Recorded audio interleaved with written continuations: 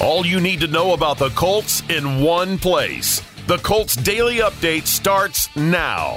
Here's the voice of the Colts, Matt Taylor. Good evening, everybody. Welcome inside the Colts Daily Update. This is the last Colts Daily Update of the season, the last Thursday of the last regular season week, and that's because we know the Colts will not be headed to the playoffs next year, so we're done after tonight in terms of daily updates. I'm Matt Taylor, joined, as always, on a Thursday with JJ Stankovitz from Colts.com, and Colts are getting ready to close out the regular season on Sunday against the Houston Texans. The Colts check into this game 4-11-1. The Texans are 2-13-1, and these two teams will be picking near the top of the draft in some order in the spring. In fact, if the Texans lose, they'll secure the top pick in the draft for the first time since 2014, and it would also mark the third year in a row a team from the AFC South picked first overall.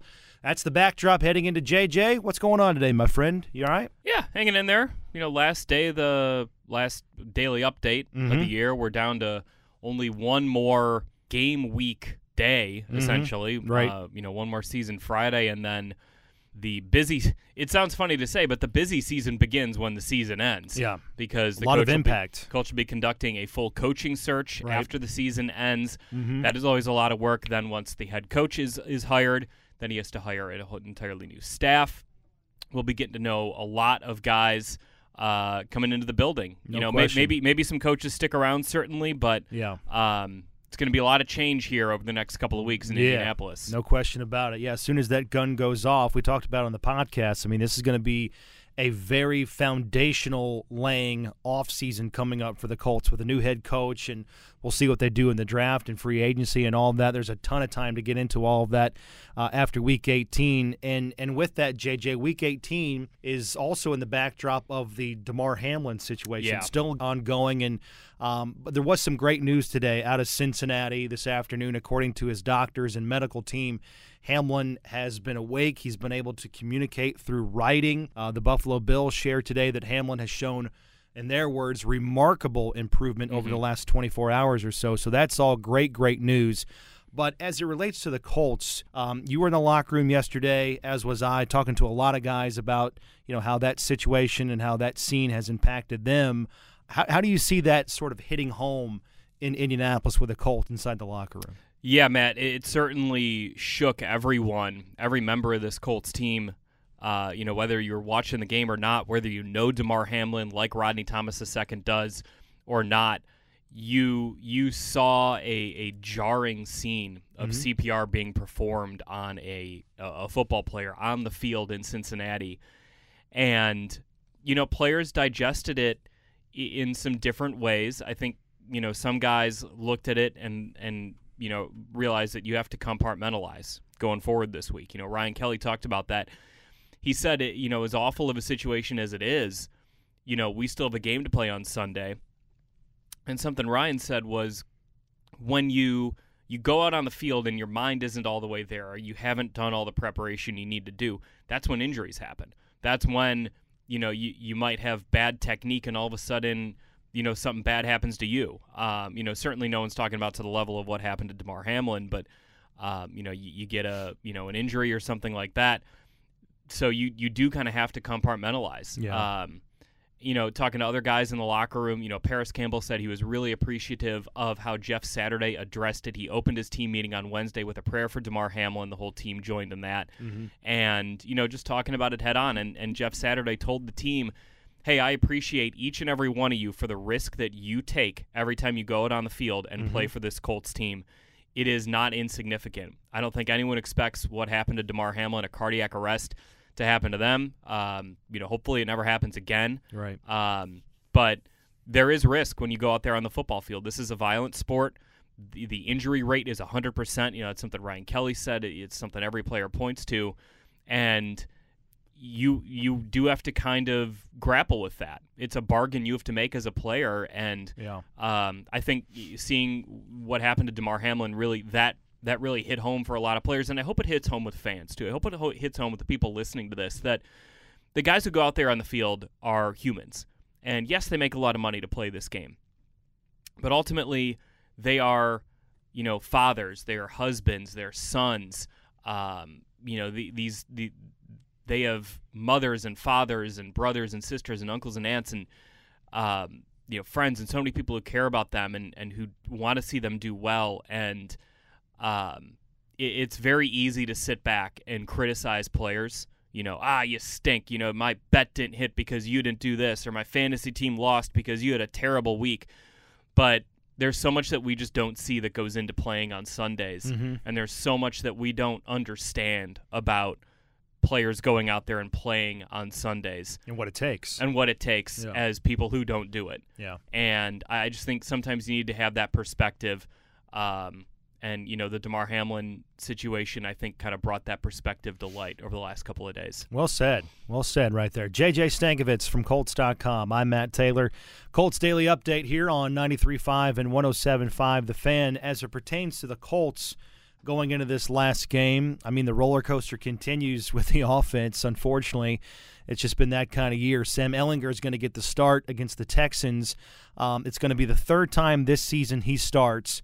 And it's going to be, all told, the fifth different time the Colts have changed quarterbacks between Matt Ryan, Nick Foles, and Sam Ehlinger. I talked about it on the show yesterday on the Colts Daily Update. JJ, how do you even attempt to describe the season that Sam's had in terms of movement up and down the depth chart and what he's being asked to do on a week-to-week basis here? Well, how about even the fact that he made this team? I mean, coming into training camp, he was the number 3 quarterback on a team that had 2 veterans ahead of him, and he earned his way onto this team with how well he performed during training camp. But then you go back to week 8, and they say, all right, Sam's going to be our guy for the rest of the season, and then that only lasts 2 games. Right. There's the head coach change. The offensive coordinator loses his job. Yeah. But the one thing I will say for Sam Ehlinger is probably the best way to describe him is poised.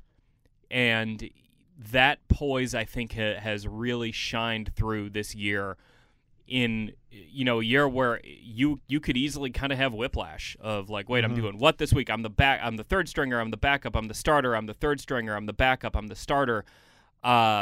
It's been challenging, but I think he's handled it really well. I mean, you look at even coming into that game against the Giants last week, where you're losing by 28 points or whatever it was. It's not good out there.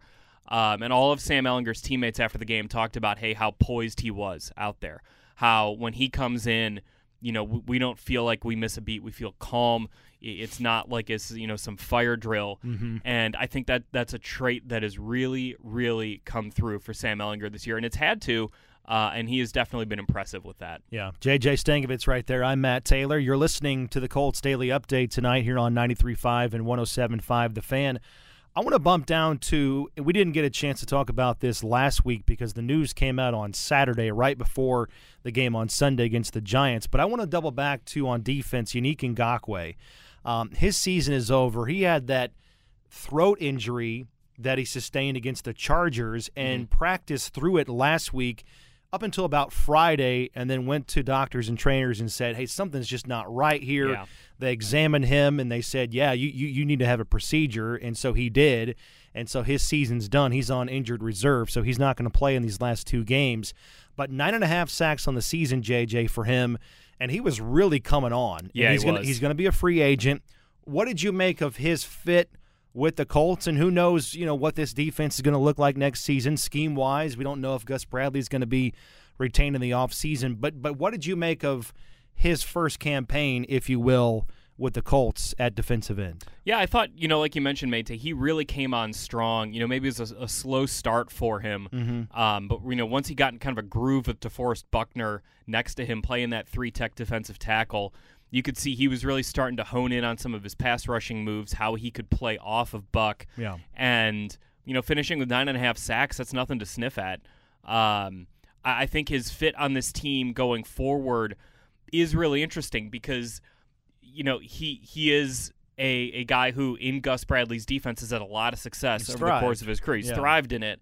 But, because, again, we don't know what this coaching staff is going to look like. If Gus Bradley is back, you would think that would increase Yannick Ngakoue's chances of coming back to this team in free agency. But, say whoever the head coach is wants to bring in a 3-4 front. Yeah. Does Yannick Ngakoue fit in a 3-4 front? He seems more like a, 2 hands in the dirt defensive linemen, not in a 2-point stance, but in a 3-point stance. So, a lot of questions to be answered, certainly, and that's, again, what I said, where it's going to get really interesting over these next couple of weeks because we are going to learn dominoes. You're right, not just about the direction that the coaching staff is going to go, but then how that impacts some of the free agents, whether it's Bobby Okereke, whether it's Yannick Ngakoue, whether it's Paris Campbell, some of these guys who are going to become unrestricted free agents in mid-March. Who the coaching staff is going to play a big part in if those guys are back or not. Yeah. All right, going into the game, I know the fans, look at it, JJ, and they say, well, this game's really all about draft picks, and, you got 2-13-1 versus 4-11-1, and totally get it. But from a intriguing, interesting, and football perspective, there's still a lot of storylines going into this game. What are you writing about as far as that is concerned heading into Week 18 for the final time? Couple things here.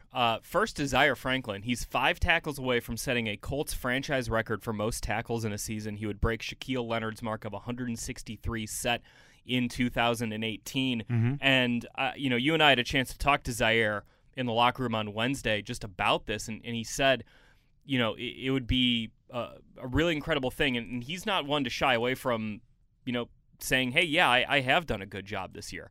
I appreciate that about him, that some players would just say, whatever about it. But he genuinely appreciates the things he has accomplished on the field while also saying, it makes him question how good he really can be. If he can set a Colts franchise record in tackles, what else can he do with his career? I think it's his story has been so impressive, so fun to follow this year. I'm excited to see one more game of it on Sunday. And then I want to see the rookies.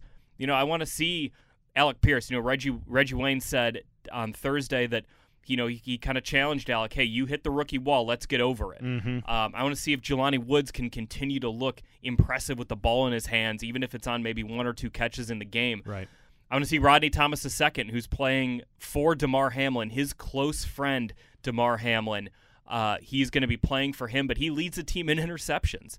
So let's see what he can do. I want to see one more game out of Bernard Ryman, who has been really solid over the second half of the season. He has definitely developed. And then you think about some of the special team rookies, a guy like Dallas Flowers, who, if he's averaging 33 yards per return entering this game, if he ends this game with at least 1 kickoff return and he maintains that average of at least 33 yards, he'll become the first player since 1970 to have 20 or more kickoff returns while averaging 33 or more yards per return in a single season. That's pretty impressive. That's pretty. I dug that stat up, and it's pretty impressive. I'm saying, for those, you don't have that in front of you. You rattled that off. Yeah, that's true. I did rattle that off. And plus, it's a really impressive nugget. It's really, really impressive considering he's only been doing it for 5 weeks. That's the crazy thing. He's 4th in the NFL in kickoff return yards, and he's been the team's returner since the second half of Week 12. Right. So, part of that's a product of the amount of points scored against the Colts, but it's also a product of Dallas Flowers being a really good kick returner. Yeah, they've definitely found something there. And other guys just, JoJo Doman has made a big impact on special teams. Nick Cross, he hasn't been making an impact on defense, but he has stepped up for Bubba Ventrone's special teams units over the latter part of the season. So, still plenty to look for on Sunday. And guys who are going to be on this team next year, getting one more chance at development is going to be important. I got to challenge you one more time. Dallas Flowers, the first player since the merger 1970 with at least 20 kickoff returns, so attempts, and average at least 33 kickoff return yards. He is at 19. Did I get that right? He is at 19 kick returns at a 33 yard per return average now. So he needs one more. So he needs one return to 33 yards, and then that's it. And he would be the first guy since the merger to do that. Wow. I didn't say it as eloquently as you did, but that was beautiful. That's what you get with J.J. Stankovitz. Follow him online, Colts.com and the Colts mobile app, and you hear him on the Colts Audio Network.